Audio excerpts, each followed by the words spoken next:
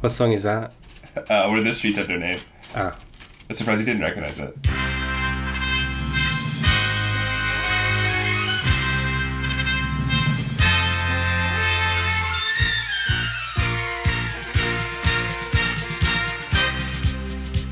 You know who I think should play the next Bond? Who? Who I think would be ideal, at least for me. Is this a joke or? No, it's not. My Word. My Word should play the next Bond. What?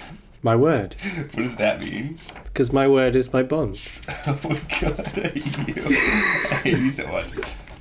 Are we 45 minutes in? Are we really? Yeah, I guess so. I blame you, actually. It took 45 minutes to tell a story about buying some beer so I could watch Sliders. Which you didn't even do. I'll still do that. Like, I still have that on my bucket list. Your bucket list. Shortly before I die. Imagine if the last image you saw before you expired was fucking Sliders. Was Jerry O'Connell standing before a wormhole. Or his brother. Or the guy who replaced both of them. Which is my favourite recasting. Why? So it originally started off with just Jerry O'Connell and 3 other unrelated people. One of whom was Jonathan Rhys-Davies. Acclaimed racist Jonathan Rhys-Davies. Let's not punish the cast and crew and other actors on Sliders by boycotting the great show Sliders. Boycotting the show that no one watches and talks about ever because who cares?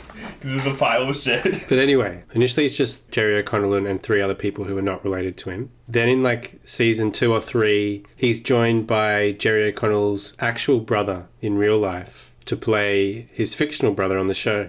And obviously as it goes along, core cast members are dropping off and not renewing their contracts. But Jerry and his brother are still there. But then they decided to leave before the last series. Oh, I always thought it was his brother replacing him. No. Him and his brother were in it together. That's so much more interesting. And then they both left for the last series. There was no O'Connells. And the way they explain that in the universe of the show is that they get conjoined in some wormhole accident and replaced by a new actor who's like vaguely looks like he could be related to them. He's playing the same character who's been joined together. That's fucking crazy.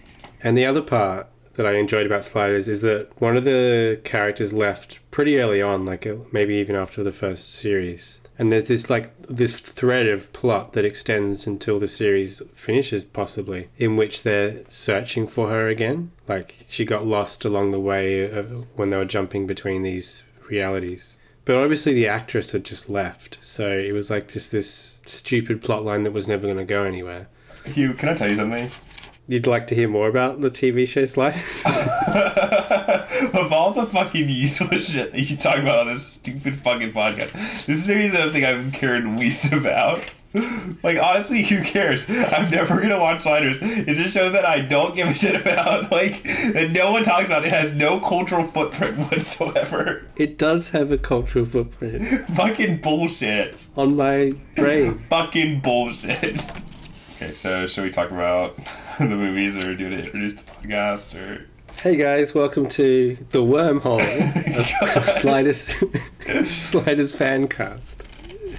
What, are you like cutting out bits of paper? Yeah, I am, because I'm so fucking bored with your Sliders bullshit. Jesus Christ. Alright, come on, go ahead. I've never heard anyone talk about Sliders. Yeah, there's a reason for that. That was just a sad realization I just had. Oh, so you're telling me that what I just said was that it has no cultural footprint is actually completely correct? No, like I'm sure there's been some retrospectives. Like, no one cares. Just get off the podcast. Oh my god. Hey, welcome to Project A Plus. Is that it? Okay, I'm gonna do it. Hi, welcome to the podcast, Project A Plus. I'm Hunter. What's your name? Hugh. Okay, perfect. This is a show where we talk about movies, and boy, do we have a special podcast for you today. Do you want to introduce the films we're going to talk about today, Hugh? I do want to. Okay, please take the lead. And But something is holding me back. what is totally? Is it Sliders? You slid into another universe and you can't do the podcast anymore. It's another universe where our podcast is good.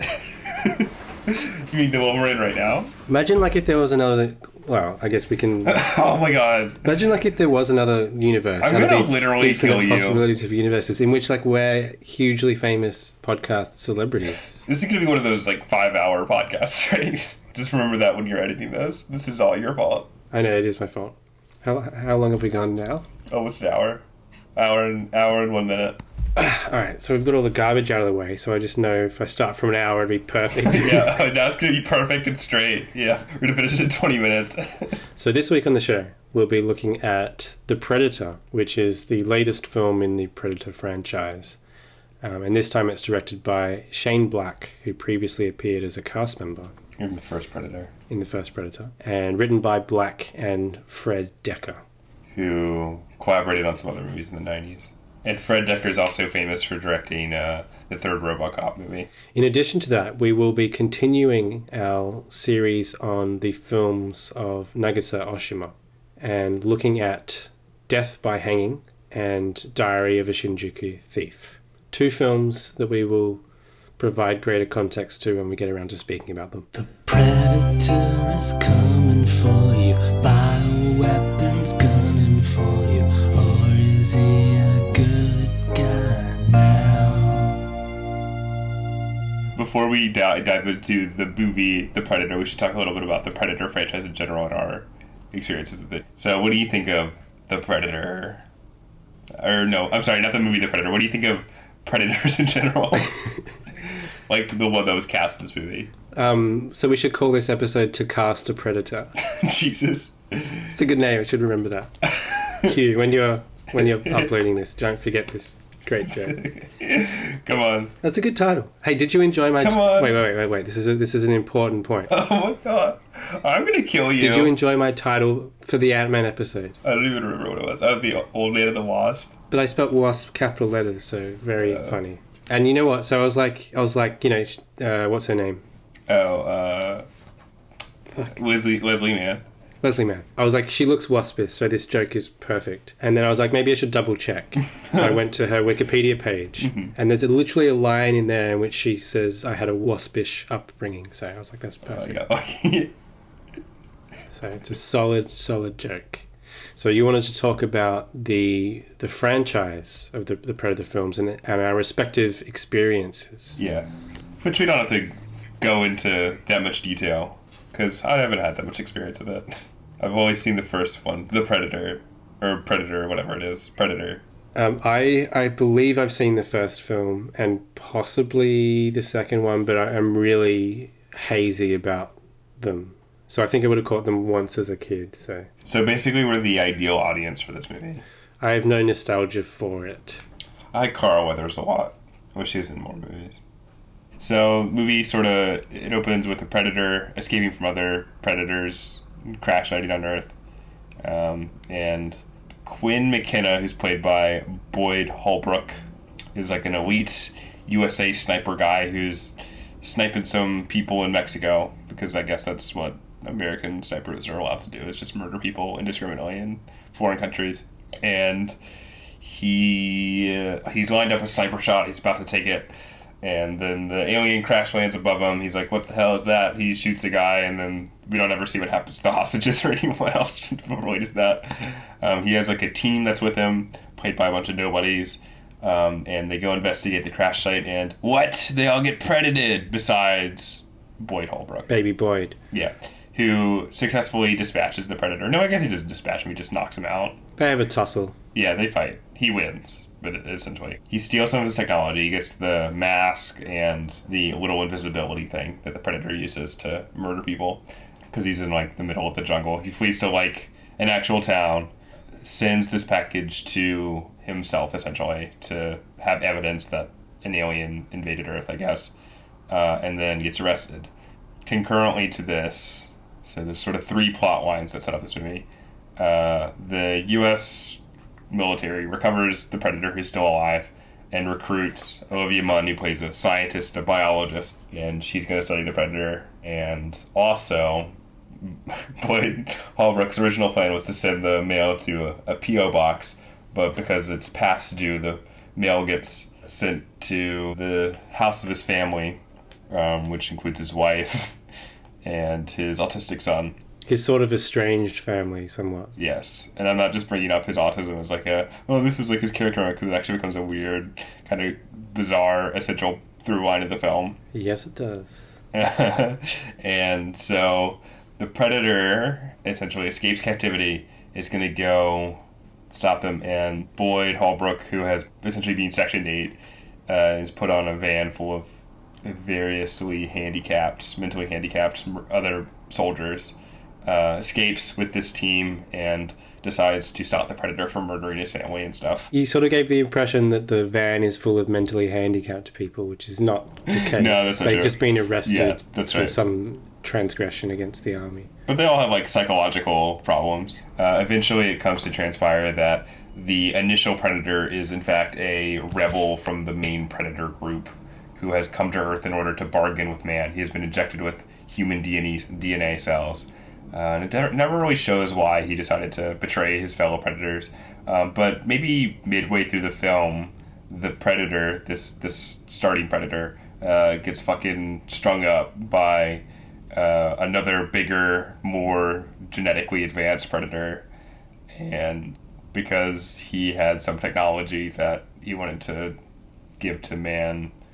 That's right. Because the Predators are planning to invade Earth because of global warming, right? Am I making that up? Yeah, they just make a implication that the Predators realize that humanity is headed for destruction. Yeah.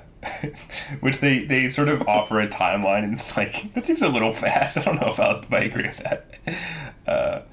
It's not like 2 generations is that long in human terms. But yeah, so Predators possibly planning on colonizing Earth. This rebel Predator is like, I'm going to get some technology to man.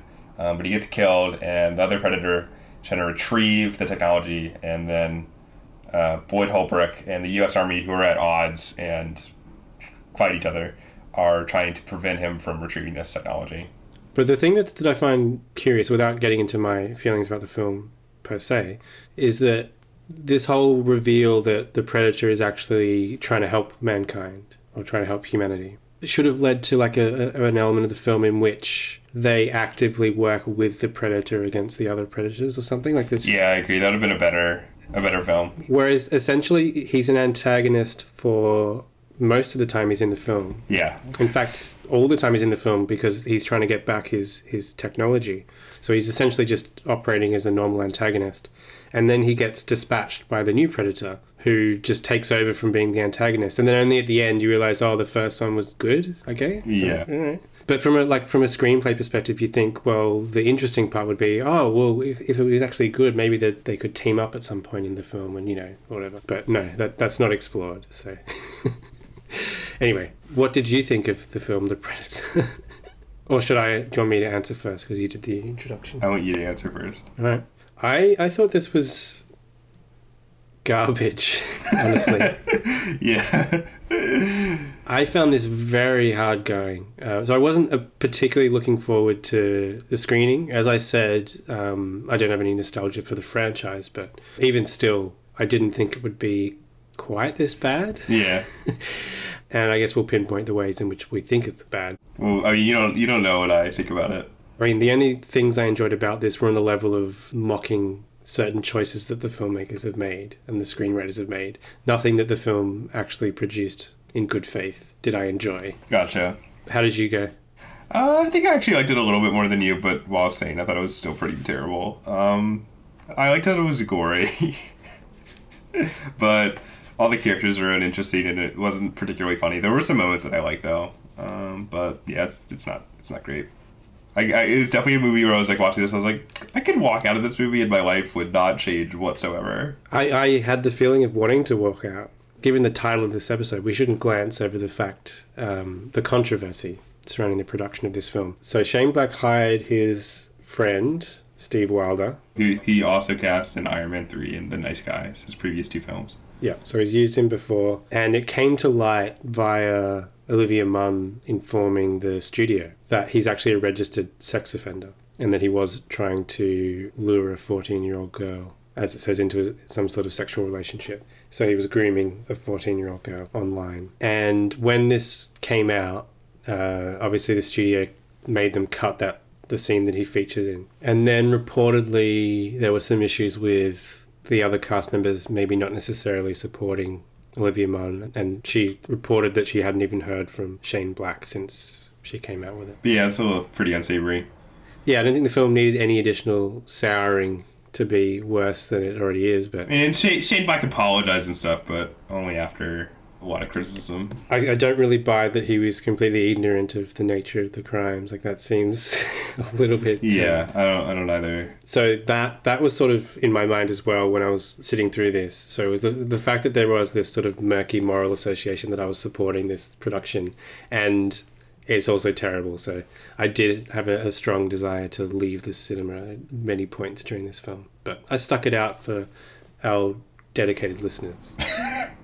Wow, you're such a fucking hero. So neither of us loved the film. No, it's not very good. And there are some issues I have with the film morally in the text of the film as well. Like, its portrayal of mental illness is highly concerning. Yeah, so this is one thing I wanted to touch on as well. So as you already alluded to, what's his name? Boyd Holbrook, Quinn McKenna. His son, who through the postal mishap gets into contact with this predator technology. Yes, his son, who's played by Jacob Tremblay, who both of us best know for playing the other son in Book of Henry, the non-Henry son. So he's, as they say in the film, on the autistic spectrum. Yes. And this becomes a crucial part of the plot, because there's a point at which the new predator that has killed the previous predator wants to engage in a hunt of the collected humans who he was chasing. And that's the point at which the Sterling K. Brown antagonist team has to team up with our heroes. And the predator gives them like a head start and says that he's after the leader of the humans, and he says McKenna, and he'll give them a head start and then he'll hunt them down. Yeah. And then obviously do something with McKenna. And Quinn McKenna thinks it's him because he's such a masculine, heroic type. And then it transpires that he was actually after his son. And this ties into an earlier line of dialogue uttered by Olivia Munn, which is word for word. When they're talking about the difficulties of raising an autistic child, she says, "Many experts say that being on the spectrum is the next stage in human evolution." Which is certainly something I've heard many experts say. I don't know about you, but that's... yeah. Just whenever I listen to experts, it doesn't even matter the field. It's just experts in general talking about that fact. Yeah, because definitely the next stage of evolution is a mental condition which impairs your social abilities. So. Yeah. I mean, not to say that... people with autism can't do wonderful things and lead like totally normal lives, of course. No, well, it is a spectrum. So there's either of us could be on the spectrum. And yeah, of course. But shut up. Well, my mum's literally obsessed with saying I'm on the spectrum. So I know. But you've not been diagnosed with anything, so no, I'm self-diagnosed like David Byrne. Mum diagnosed. The film's heart is kind of in the right place, right? Where it's trying to show that, like, autistic kids can be just as capable as any, right? But by making them, like, I don't know, like, so extraordinary, it seems almost to destroy whatever point it's trying to make by being like, actually, autistic people are superheroes, so they're all, like, super geniuses. And it's like, what? Well, I think that's common to the depiction of autism in film. It's usually associated very often with, like, someone who has amazing deductive powers or something, who works for the police force but has terrible, like... Yeah, emotional powers. Or has social issues or... Yeah. It's just propagating the stereotype that... Yeah, it needs normalizing depiction where it's just part of the milieu of the characters and part of someone's life. The only time the autistic characters are given agency as characters, it's usually because they have this amazing ability, right? Yeah. So in a sense, they only are their autism. They're not defined in any other way. Yeah. Whereas when they're pushed to the sidelines, the stories are usually focused around how other people deal with the fact that this kid has autism, whether it's the parents or whatever it is. So with either of those two things, how difficult it is to raise someone or associate with someone with autism, or how great they are at solving crimes or something. Like it's... Which this movie does both. Yeah. And Jacob Tremblay is just playing like a stereotype essentially. But that's not the only part where the film stumbles in terms of depicting mental health issues. No, because we have a character with Tourette's syndrome as well, Yes. who is exclusively paid for laughs. Played by Thomas Jane, who I did not recognize. But yeah, it's just the, if you've seen a movie or a television show that's depicted a character with Tourette's, you know what to expect here. It's just somebody who just keeps on twitching and just curses uncontrollably. It's awful. And that's literally the joke. This guy's got Tourette's, so therefore he's going to say funny, sweary things. That is the joke. And the worst moment of the depiction of Tourette's syndrome is the scene in which Olivia Munn first meets this squadron of men, and he blurts out something that has pussy in it, like Something about oral sex. and she looks at him and is like, "What did you say?" And the rest of the squad try and cover it up and say, "Oh no, he said something else. He said words that sound like this or whatever." Like they try, but not one of them thinks to say he's got Tourette's syndrome. In which case, Olivia Munn presumably would have gone as a scientist. Oh, that makes sense. It makes sense that he only exclusively says like swear words. I think Olivia Munn's whole character feels like I guess we have to have a girl afterthought. Yeah, to the point where she's not even in the final scene at all. And it's that thing again where the only way they can conceive of including a woman in the narrative is by giving her unrealistic action chops, despite the fact that she's a scientist and it's not explained why she has these abilities. Yeah, she has to just perform the same male actions, yeah. That legitimizes her in the film. Anyway, it was just like a shitty role, really. Yeah, There's nothing to it. It is. This is the second episode in a row where one of the primary cast members went to a school that I also went to. Wow. Because Keegan-Michael Key went to Penn State, where I got my undergraduate degree. What did you think of the movie, besides all those terrible issues that we talked about? This is something I feel like I could have enjoyed this aspect of it when I think about it in retrospect. But I definitely did not enjoy this aspect of it when I watched it, which is the fact that the production values made it feel like it was a direct-to-video film. Like, it felt very cheap. I mean, it did not have a very high budget, in fairness. No, but it felt cheaper than you'd expect it to be based on where it came from. Yeah, I feel like the shooting at night really made me feel that way.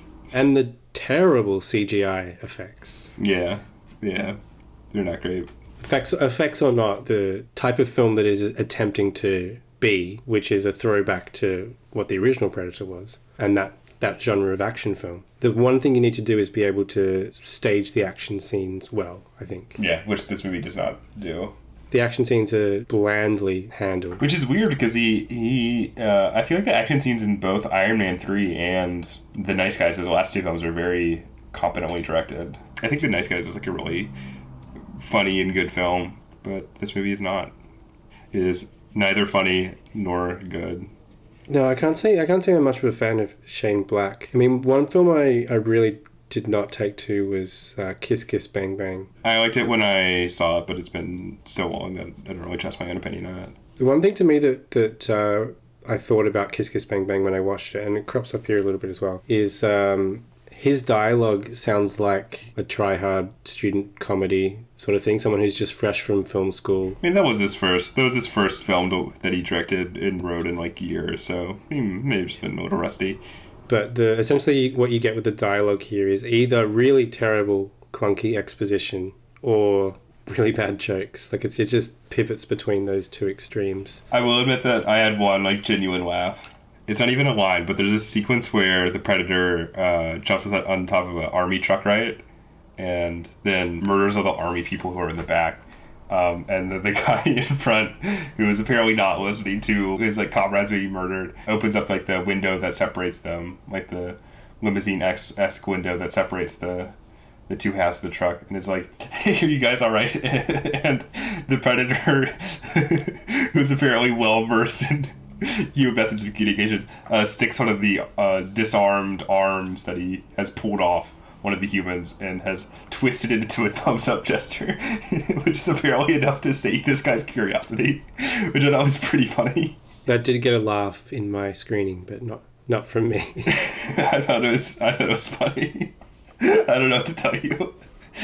And I laughed a lot during the final sequence, but I don't think that was intentional. Specifically, after Boyd Holbrook has cornered the Predator and is about to execute him, there's a line where he's like, I wrote down it verbatim so I could just tell you. Yes, please. He's disarmed and dislegged the Predator, right?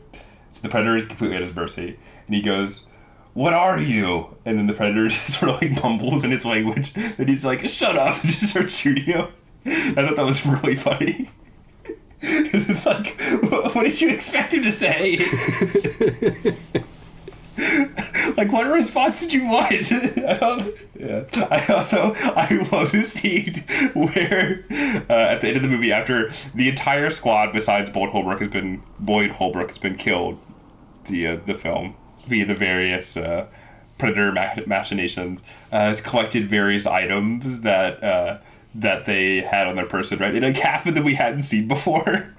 And I was like, how am I supposed to be remembered? How are these supposed to be reminiscent of the characters if you didn't show us the items in the first place? That was really stupid. I laughed at that too. Maybe they were in the Steve Wiley scene or whatever. I did enjoy the bit where what's his name? One of the guys gets his legs cut off by the force field. That was pretty good. I mean, it's just because I've been watching a lot of films and I've been like pretty bloodless recently. But I did like how like gory this movie was. But the CGI blood was pretty bad. Yeah, when there's so much CGI, it just dilutes the gore effects to a large extent. So I don't really feel them viscerally. And I just enjoyed some of them. I'll tell you another thing that I genuinely laughed at too, which is when we're introduced to the son character. There's like a push in like through the school, right? Or there's an exterior shot of the school before it like cuts into the class or whatever, and the sign outside of it, instead of saying teachers and students, it says welcome parents and STDs, which I thought was funny. I like that it was like positive about the child murdering people. I thought that was pretty funny too. I hated the "get to the choppers" line. That was maybe like the absolute nadir of the film, besides all the offensive stuff. How did they do it? I don't actually remember. I wasn't paying much attention. It was when they're fleeing from the military base. They pass like a yard through of, or a lot that has a bunch of like motorcycles parked in it, right? And Trevante Rhodes' character is like, "Get to the choppers."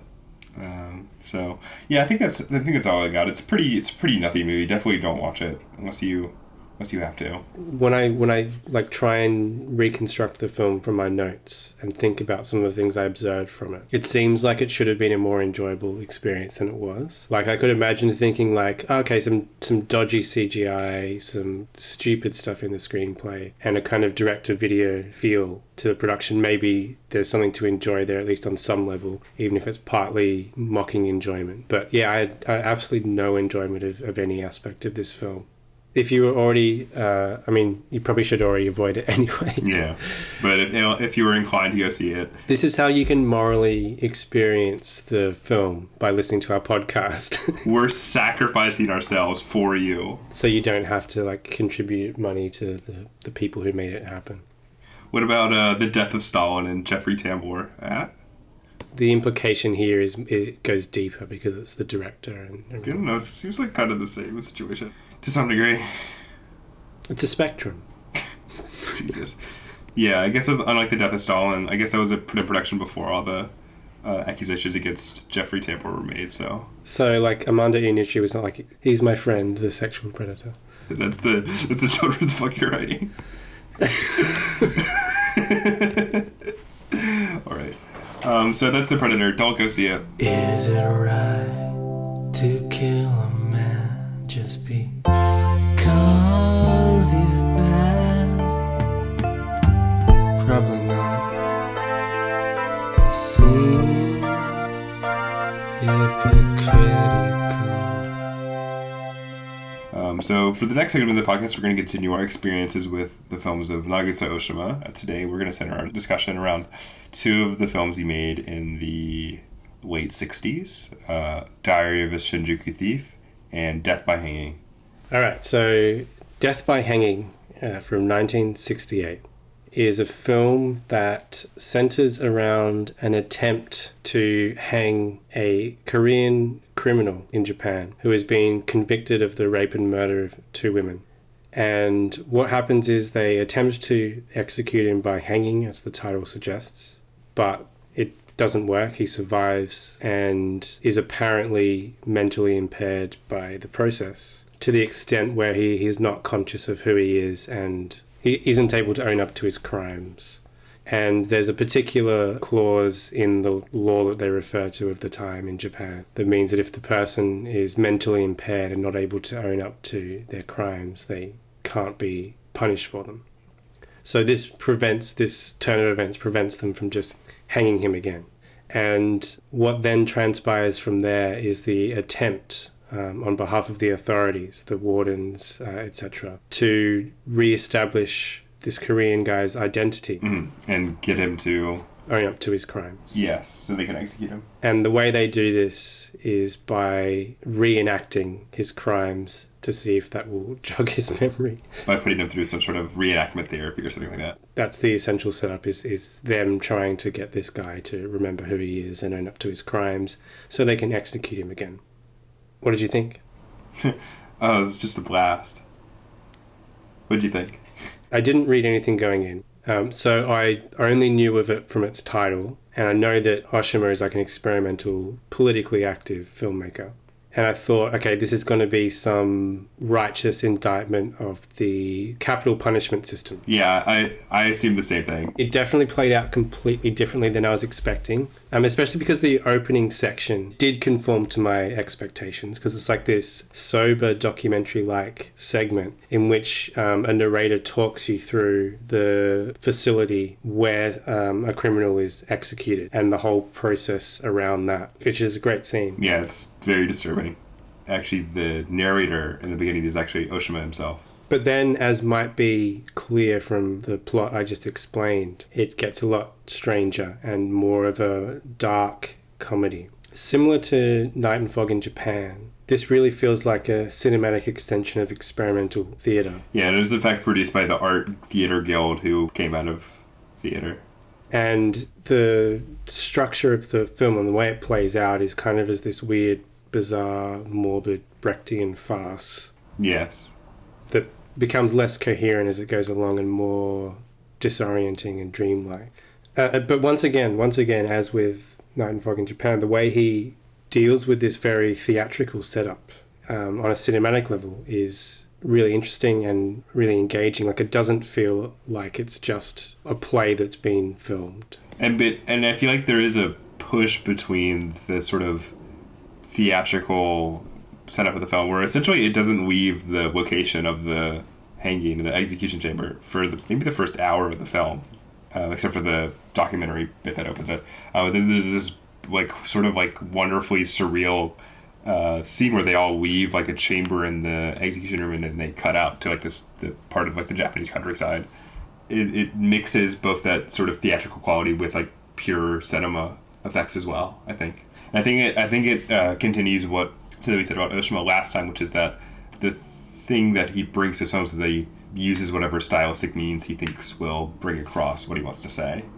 And that the reason he doesn't have necessarily a coherent style is for that reason, that he is willing to use pretty much anything in order to, do what he wants to do. And I think he's used the Brechtian farcical experimental theatre set up here as a way of revealing how...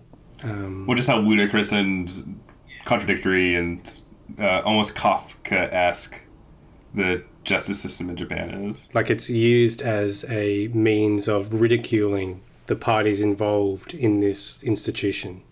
So it uses even broad comedy in some respects, although it's very dark about its subject matter. A huge chunk of the film is dedicated to the wardens like reenacting rape scenes on one another, rapes and murders on one another, which is very bizarre. Yeah. It's weird that every Oshima movie we watch, besides A Town in Love of Hope, is featured rape to one degree or another. That was something I was going to bring up with Diary of a Shinjuku Thief, which we'll get to, but I think there are uncomfortable elements in the way it deals with sexual assault, but I think it's more morally justified in this particular setup. Because it doesn't absolve the character of the crime, and it doesn't make light of it either. The thing that was quite effective is that when they show the wardens reenacting the sex crime. It reveals their sort of underlying capacity to commit the same crimes themselves. They get really into it, and It draws like a moral equivalence between them and the killer as well. Like, well, a lot of arguments that people who are against capital punishment use focus on, like, oh, the fact that you might accidentally execute someone who's innocent, right? It suggests that capital punishment is okay as long as you get the correct people, right? It doesn't completely abolish it. While this film, I think, is like bold in the fact that it's like the act itself is inherently immoral, and it does not matter whatever the degree of criminality is committed. Somebody can do the most horrible things. It's still immoral to execute them. And I like that it had like the courage of its convictions not to make the character like a railroaded person. yeah, and I think the reason why this is so effective in the style it chooses to operate in, which is this farcical mode, is that it really shows how ludicrous the rationale has to be. And how impossible it is to reconcile the idea of punish murder with murder. Yeah, and I'm glad it's a film that does not shy away from like the horrible war crimes that Japan committed in World War II. Yeah, it's interesting that it actually it deals with Japan's occupation of Korea. Yeah, which is a pretty rare occurrence for Japanese films, unfortunately. Racist stereotypes against Koreans are included to indict the Japanese characters. Pretty much every Japanese character is prejudiced and racist to some degree. Like even like the Catholic priest is one of the people who is like most arguing for the inmate not to be executed. Still like seems self-serving and bigoted to some degree. So it's actually based on a real case in which a Korean man committed these crimes and then wrote a famous account that was a sensation at the time. Which is presumably what the like written interludes. I assume that's what the Yeah, actually some of the lines are directly from it, including the stuff with the sister was apparently taken from it. Yeah. Yeah, that's sort of imagined sister. Is there anything else you'd like to say? I'm just curious if when I go back and listen to our discussion of this film, if there are any complete sentences. No, let's just run on. And that's interrupting each other. It is sort of a tricky film to talk about in a way, because it is so like political and like philosophical, and it's crammed full of like dialogues and stuff that it can be difficult to extract the specific strands to some extent. I think it's definitely recommended. I would absolutely recommend people check it out. Yeah, for sure. I'm a thief, and my chief objective's theft. There won't be nothing left. I'm the best. I'm a thief.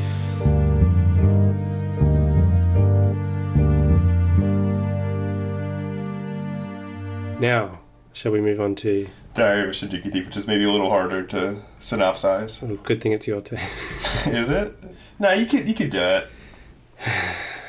I feel a little sleepy. I had to wake up early this morning to do this fucking podcast. I went to bed at like 1 o'clock last night. I'm only running on like 6 hours of sleep. Come on, give me a break. Diary of a Shinjuku Thief is a film that Oshima released the following year, 1969. And it centers around two young people. So there's a parallel to Cruel Story of Youth. Yes. And they sort of have some weird type of relationship. They meet in a bookstore when she catches him stealing some books.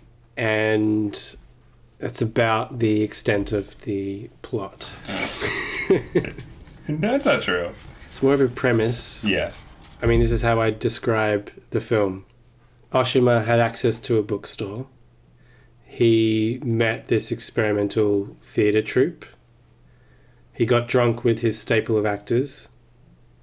He did some verite footage with his actors around real locations.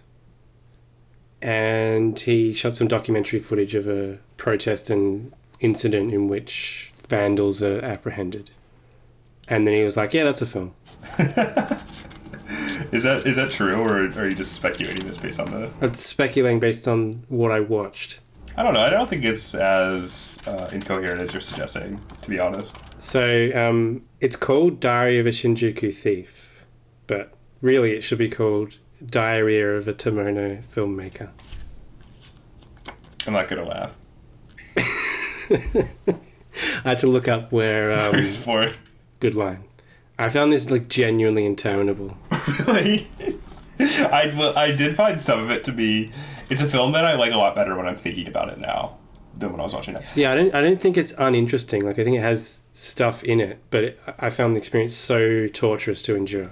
I found some sequences to be so invigorating and wonderful that it really elevated it to me. The boy and the girl are going to like a sex therapist essentially in order to work on their relationship. And for some reason, it just cuts to this scene where Roko Tamura, Fumio Watanabe, and presumably Oshima himself are just getting drunk and talking about their love lives. There's something I really liked about that. Yeah, so it's clearly actual footage of them just talking. Like, it's nothing to do with the film. I really like that a lot. I don't know what to say. I just thought it was really good. But there's a scene, probably my favorite part of the entire movie is there's a scene where the female character, whose name I don't remember, she selects all these texts by people like Jean Genet and other people who I can't remember. There's like a Stalin text and stuff like that. And she's sort of taking all these books and putting them in the center of the room, right? And just like stacking them up. And when she opens a book, it voiceover of someone reading the book, either in French or Japanese, or other languages too, presumably, sort of starts playing, and it just starts overlapping until it's just like this like cacophony of like thought essentially. I thought that was by far the only like redeeming section of the film to me. Wow. I really like the end bit too. Like the bit at the theater I thought was like terrible. Like almost unwatchable. But when it cuts from them having sex to the sort of protest against the police, I thought that was just a really effective summation of like what the film was trying to say about like the linkages between art and sex and like political thought.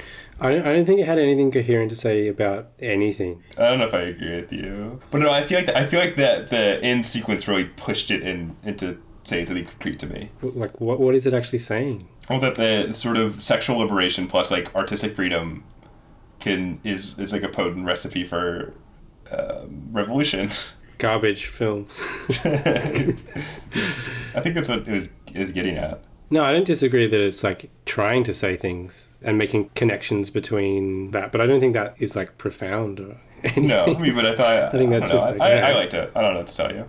So there were moments like as this film sets out where I'm like, you know, I actually enjoy the fact that Oshima really doesn't give a fuck, right? That he will do whatever it takes to express himself in a particular way or get the message across, which you've already alluded to in terms of his stylistic changes film to film. Yeah.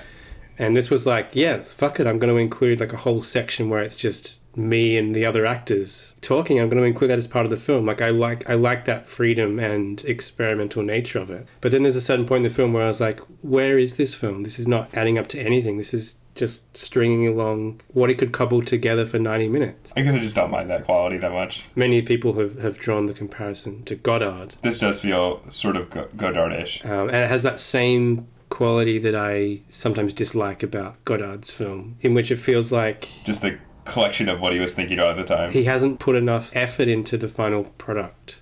This just felt too clearly and transparently cobbled together for any of its provocations to register as anything but afterthoughts to me. And I think we should touch on the very questionable inclusion of rape and sexual assault. Yeah. And this did not feel justified in a way that element of death by hanging was kind of intrinsic to it. It was in a way he was following up a Cruel Story of Youth. But yeah, it's very sort of tossed off and has no meaningful impact on the lives of the characters at all. It's very strange. I really don't know why he decided to include it. Yeah, it doesn't seem to fit even what he was trying to say, whether he successfully said it or not. It doesn't really seem to add anything. No, I completely agree. Not to like oversell my progressive Jesus, you're such a fucking credentials. Yeah, liberal cuck. I'm not saying this in order to sound good or anything like that, but genuinely, I am always uncomfortable with depictions of sexual assault on screen. Yeah, I am too. It's very different to depictions of like murder or something, in which the actors aren't going through anything that has any connection with the experience of being murdered, really. Whereas when you're setting up this sexual assault scene, I think even just on the people involved in the scene, it's problematic, I think. Yeah. I don't know. No, I mean, it can be. Obviously, they've consented, but you don't really know the environment of all these films. I don't know. And the female perspective of this film, the same sort of problems I have with some of the French New Wave stuff, where all the philosophy pours out of the men, and women are treated as like... The women are only like vessels to be awoken. Yeah, like this thing to be thought about and to represent something and never be agencies of any of that philosophy themselves. But clearly that's a wider cultural problem. Yeah. Well, I think I enjoyed Diary of a Shinji Thief a bit more than you did, even if I find the sexual politics to be questionable at best. Which is why it's so exciting that the last 3 films of his that we're going to discuss are only about sex, right? Well, I'm hoping, like, based on what I've heard, that In the Realm and the Census is more of a... progressive depiction. Somewhat more progressive, yeah. At least a woman gets to cut off a dick. It's symbolically Oshima castrating himself for all the terrible things he's done to women. Yeah, exactly. Alright, so do you have any last words about either Diary of a Shinjuku Thief or Death by Hanging? Death by Hanging is good. Diary of a Shinjuku Thief is terrible. I would say it's interesting. Death by Hanging is obviously a superior film. It's way more like polished and it does not feel cobbled together, as you said. But I appreciate sort of the shoddy nature of the construction of Diary of a Shinjuku Thief. So, like, you know what would astonish me on the DVD release of this, on the Criterion release, if there are deleted scenes of Diary of a Shinjuku Thief. I mean, of course there are. You just think he used all the footage that he shot. I think that's it. He like looked at the amount of reels. That's 90 minutes worth. Stop production. I'm a thief, and my chief objective's theft. There won't be nothing left. I'm the best. I'm a thief.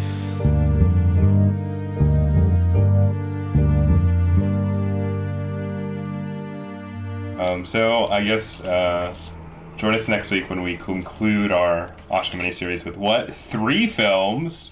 We're going to watch In the Realm of the Senses, probably Oshima's best known film, Empire of Passion, which is his follow-up to In the Realm of the Senses. Apparently explores similar themes, but was the film of his that won the Palme d'Or, so obviously very acclaimed. And finally, probably my favorite film of his, Merry Christmas, Mr. Lawrence, his David Bowie film. Just about the same level of quality as Just a Gigolo. I'm just going to warn you right now. So to say great. Okay, so, Queso, yum. I hate you. It's probably my best joke ever. So when I was editing that most recent episode that I was doing, and it had this extreme discursion about my diet and how to make coffee and which coffee I like in the world and the types of coffee. And my desire to get a pour-over coffee thing. Yeah. And then me talking you through the process of how to make a pour-over coffee. Which you did ask for. I didn't just volunteer that. Like, you were like, how do you do it? But you probably didn't expect me to go into so much detail. And then I tell a story about buying a $1 coffee from 7-Eleven and not liking it, which is a great story. Yeah, that's right. That's literally the story. And then I move on to the story of being mistaken for a woman by a homeless person. Oh, yeah, which you should have excised. You're a big fan. It was bad. Like, I can tell you objectively, the whole thing was bad. The podcast that we did, yeah. But I think our discussion of the films was kind of bad as well. But anyway, you guys should definitely listen to it. Which one? Which one was The it? Titan and Inner Space. Oh, yeah. Well, that wasn't the material that we were given was not super high quality, so in some way we had to be forgiven for being a little bored by the movies. It's actually not. It's not that bad. We've probably been worse. Not every episode that we do is perfect, and I won't hear otherwise. All right, so shall we move on to our bonus features now? Bonus features, bonus features, bonus features, bonus features. Okay, welcome to bonus features. Now we talk about what we've been watching. That's not the 3 movies we just discussed. Great summary. Thank you. You start. No, I'll start. I watched a recent movie by a director I'm pretty fond of, whose heyday is in the sort of 80s, and it really just blew me away. It's I don't know, I'm so surprised that a director whose sensibility is so fundamentally sort of trapped in his time can come and make a movie that just speaks to me in the present day, right, and release it, in 2018. It's just like a perfect summation of everything that I've been thinking and feeling, you know what I mean? And I'm really like hesitant, and I feel like you're kind of the same way, to call things like masterpieces when you first watch them. Mm-hmm. You got to process a bit. But I'm pretty secure in saying that not only do I think that this film is a masterpiece, but I think it'll go down as one of the defining films of not only 2018, but probably the decade as a whole, which is the 2018 Shane Black film, The Predator. Was that good? I was hoping it was going to be a joke, and then when it was a joke, I was disappointed. Asshole. And also, we both did that joke like 20 times on the Titan episode. Did we really? Yes. About the Titan? Yes. Okay. Well, I did watch one masterpiece this week, which is Elaine Renee's film Night and Fog, which we talked a little bit about when we talked about Night and Fog in Japan, so I won't go into too much detail. But it is a haunting and shattering documentary about the Holocaust. But it is just such a... I don't know. It's just such a singular film, and it's hard to watch. Yeah, it's one film. I hate you so much. So yeah, Night and Fog. Definitely would recommend that people watch it, but just make sure you're in a mood to be like depressed. That's how I put it. Yeah, so when you're up for feeling depressed. Or watch it when you're not already happy. If you're already feeling a little down, then just watch Night and Fog. And then I watched for another film for class, which has Fog in the title, The Fog of War. Errol Morris's documentary about Robert McNamara, which I thought was pretty interesting. And Errol Morris's impulse to sort of humanize monsters, I think, has sometimes gotten the better of him. Like, apparently the movie about Steve Bannon that he made has not been well received for that reason. But it works. It's pretty effective here. The film straddles the line between like empathizing with McNamara without, and showing him to be a human without ever shying away from the terrible things that he in part was responsible for, and that the American government, and under partially his jurisdiction, was also responsible for. So it's definitely worth a watch. I watched the Coen Brothers 1994 comedy, The Hudsucker Proxy, which I think is an amazing film. No, it's not, I don't think it's like that successful as a comedy. If that makes any sense. It has some jokes I think that are really funny, but I mostly enjoy it just as like this weird pastiche of like 40s screwball comedies mixed with like this odd strain of like German expressionism. And it's all just sort of this bizarre mishmash that is so Coen-y and just amazing. And it's just a type of comedy that doesn't get made today, which is just like big budget special effects comedies. Like, there's so many sets in this movie and so many like little detailed models that you just never see anymore in comedies, which just settle for digital cameras and improvisation. But I really enjoy that a lot. I went to the theater and saw a movie, which is Satoshi Kon's 1997 Perfect Blue, which I think I may have talked about on this podcast before. Perfect Blue, yes, you have. So I won't go into too much detail, but suffice to say, it's just an amazing film. So the final podcast film that I watched this week was the 1995 anime compilation film, or anthology film rather, Memories, which brings together 3 short films, all based on short stories by Katashiro Otomo, who is most famous for writing and directing Akira, sort of a seminal anime film. And this is a very interesting film. The segments are, as with any sort of anthology film, some of them are better than others. But the first one is probably the highlight, which is about this like junk spaceship it's set in the future. It stars, or it follows these sort of, again, it's like an unspecified junk collection type crew thing, as they follow a distress call and sort of get sucked into this web of this bizarre biome that's been created by the artificial intelligence recreation of this dead opera singer, which I don't want to spoil too much of. And then there's the second segment is about a sort of a generic, archetypical, like, salaryman type character who ingests an experimental pill by mistake, and then it unfolds this, like, weird, sick, dark joke where his body starts emitting this scent that kills whoever smells it, and he manages to kill thousands of people. But it's played as, like, a weird joke. It's somewhat successful, I'd say. And the last one's called Cannon Fodder, which is one of those directed by Otomo himself, and it's not really a film with this strong narrative through line, but it's this sort of overarching view of this bizarre society that has seemingly incorporated militarism into, like, its very fabric, and everything in the society is exclusively related to militarism, and specifically it's sort of like, what if the military industrial complex was a fantasy film, essentially. And that's about it. So check it out if you'd like. And Hugh Hamilton, what have you been watching this week? Okay, so I watched a bunch of stuff. You have to be so tired at this point. It's 3 o'clock in the morning. It's so late.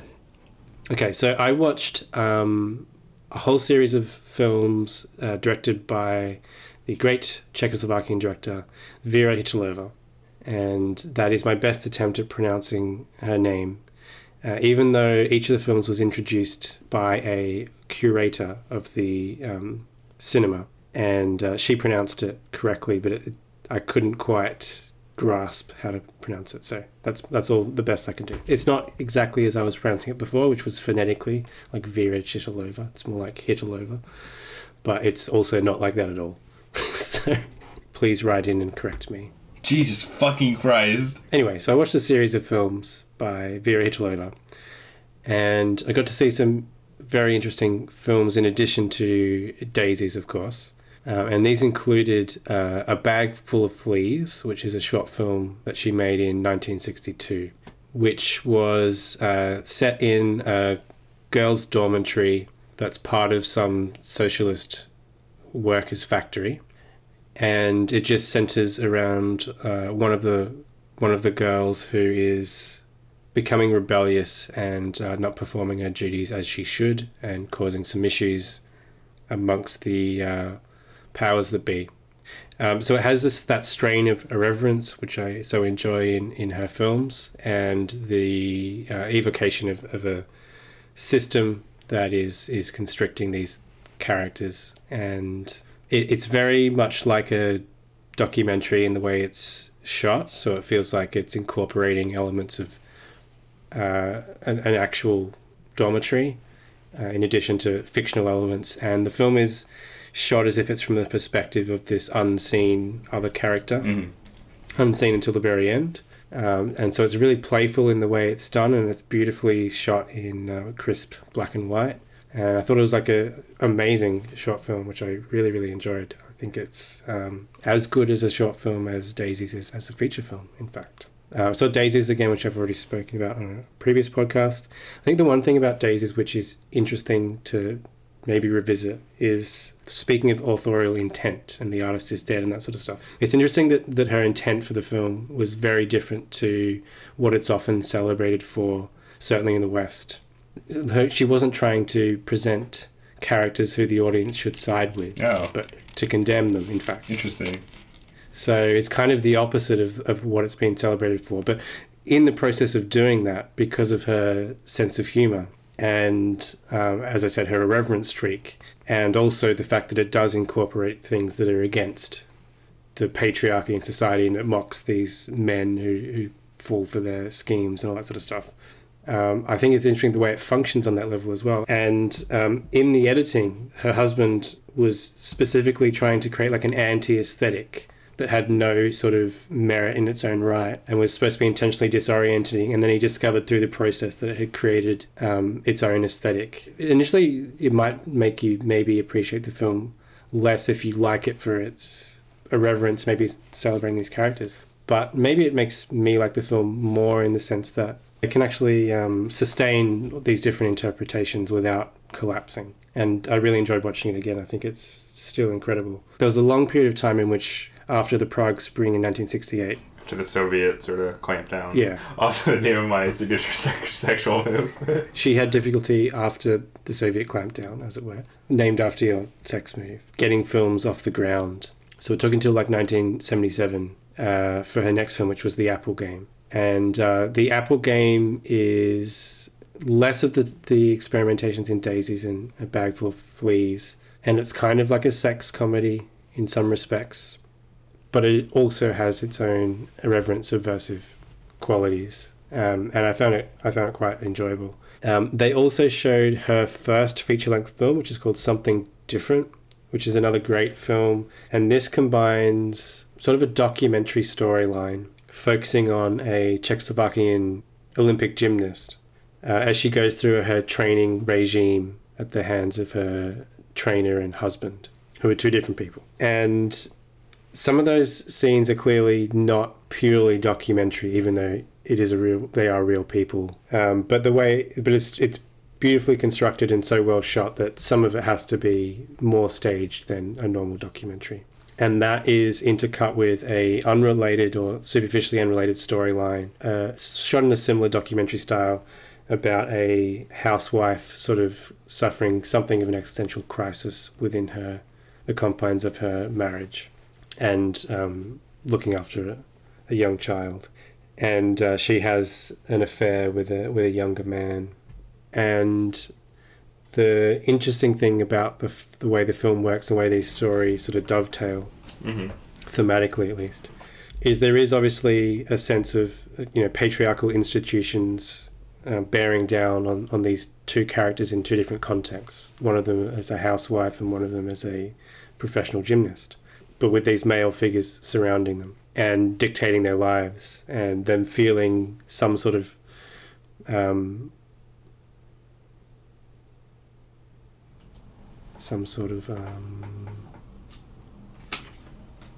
like disruption or... Well, them experiencing some ennui. some sort of existential... crisis. Yeah, some sort of ongoing crisis or whatever I just said. Doesn't matter. That's the best part of the podcast. And in questioning questioning whatever. I can't remember what I was trying to say. I get what you're saying. I had a different term to existential crisis that I wanted to use because I already said existential crisis, but anyway, it doesn't matter. You know what I'm talking about. Listeners know what I'm talking about. Yeah. You guys can write in with your own fucking answers. You can't. Wow. Calling our listeners cunts. Probably not the best strategy if you want to maintain a listener base, but whatever. Anyway, so back to these feminist films. So they both the characters, well, one of them is an actual person, but both the stories... Shut up. Both the women in these stories rebel somewhat against these pressures. So the gymnast refuses to practice at certain points and is clearly disenfranchised with her stock in life. And the housewife rebels by seeking a younger lover. But then their stories sort of circle back on themselves. So after the professional gymnast has won the top prize in her field, despite all the struggles she's gone with and the questioning of her position, she is then shown to be mentoring the next generation of gymnasts. So her story sort of circles around and she's still within that institution to some degree. And in the other story of the housewife, she goes back with her husband, who also was having an affair. So they sort of come to some sort of compromise and reassemble the family unit. So it's kind of a cynical ending in a way, and I thought it was really effective and well done. So that's definitely worth checking out. And there was also another short film called Ceiling of hers, which I watched, which was more of a documentary focusing on the life of a model, very similar to Something Different and A Bag Full of Fleas in the way it's portraying a woman going through this crisis based on her circumstance. But it's a little bit more slight than the other efforts, and I thought Bag Full of Fleas was a better short film.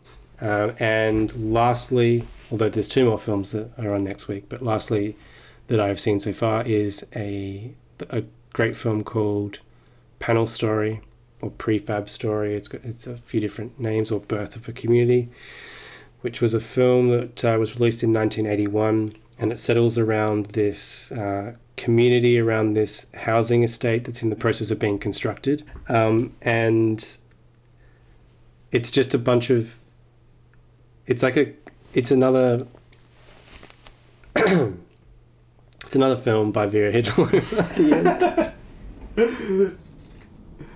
Is there anything else you watched, or is it just Vera Hitler films?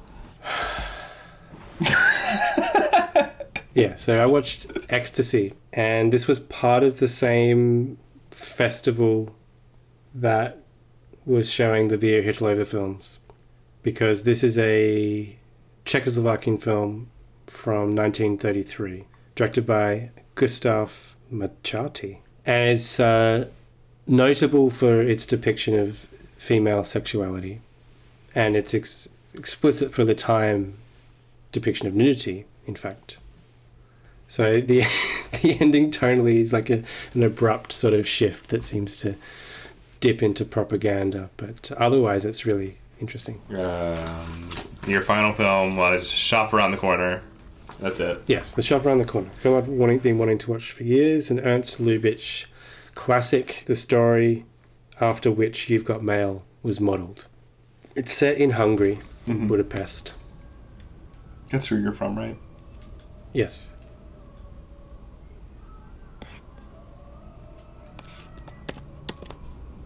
You finished? I'm just laughing at your joke. you were not. I've got a laugh button, so it doesn't distort the audio waveforms.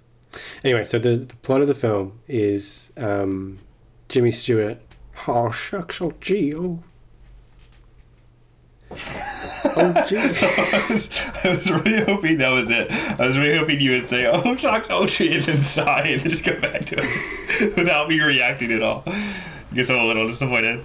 Should I do the whole plot of the film as if I'm Jimmy Stewart's character? No, just fucking go for it! Ah! Hey, I'm Jimmy Stewart, and I work in this little shop.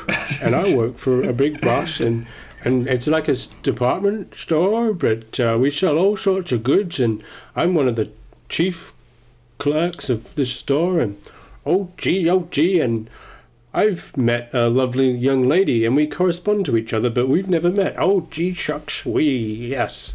And she's very interested in... Oh, gee, and she's very interested in... Gee, shucks, she's very interested in intellectual stuff, and She's very interested in gee, shucks. Gee, I think I'll go down to Australia and lose my accent. Okay, I'm back in Budapest, having developed an Australian accent. And anyway, so I'm really into this girl who I'm corresponding with. Like, she put an ad in the paper, and she said, I want a really smart dude to discuss intellectual concepts with... That's fine, Jimmy Stewart. Jimmy Stewart the Crow. I'm sexually obsessed with Kim Novak. Why not do your hair like that, Madeline? Or Judy, I'm sorry, I fucked up that reference. It can't matter to you, Judy. It can't matter. Fuck me. Please continue. Judy. That's my Cary Grant. This is terrible. Actually, that's my impression of Larry David's impression of Cary Grant. Okay, great. So are you finished, or...? No, he's still going. So we talk to each other, and... Oh, no, I'm Australian, sorry. And then, hey, there's this woman has come into the shop, and she really wants a job because she's desperate. But I'm like, wow, we're not going to hire. I know what the boss is going to say. And then, now she has been hired for some reason. Mm-hmm. There's a reason, but I'm skipping over it because... Just come on, man. In the interest of time, just skip it. Yeah, there's one thing that you care about. It's not wasting time. Are you finished yet? No. Okay, so I walk... I'm in the shop, right? And This is impossible to follow. And this girl who looks like Margaret. Sorry, this woman, I should say. Like I guess I'm a product of my time. I'm allowed to say girl. You can say girl now. It's And I'm fine. dead. Oh my lord. Ah! But I was alive when I made this film. So Margaret Sullivan comes in. She gets a job at the shop. But we kind of clash, right? And unbeknownst to one another, we are actually the people corresponding by letter. What? So in person, we're like at loggerheads. But, you know, by letter, we love each other. Yeah, I fucking got it. It's the plot of You Got Mail. But You Got Mail is different because they don't work in the same shop. So, hey, and then... and then they fall in love. It's great, okay. Is that it? Is that the end of the movie? Well, yeah, they do at the end, but it's... The way they get there is... So, you've effectively established the Shop Around the Corner. Did you like it? Yeah, I loved it. It's great. Okay, perfect.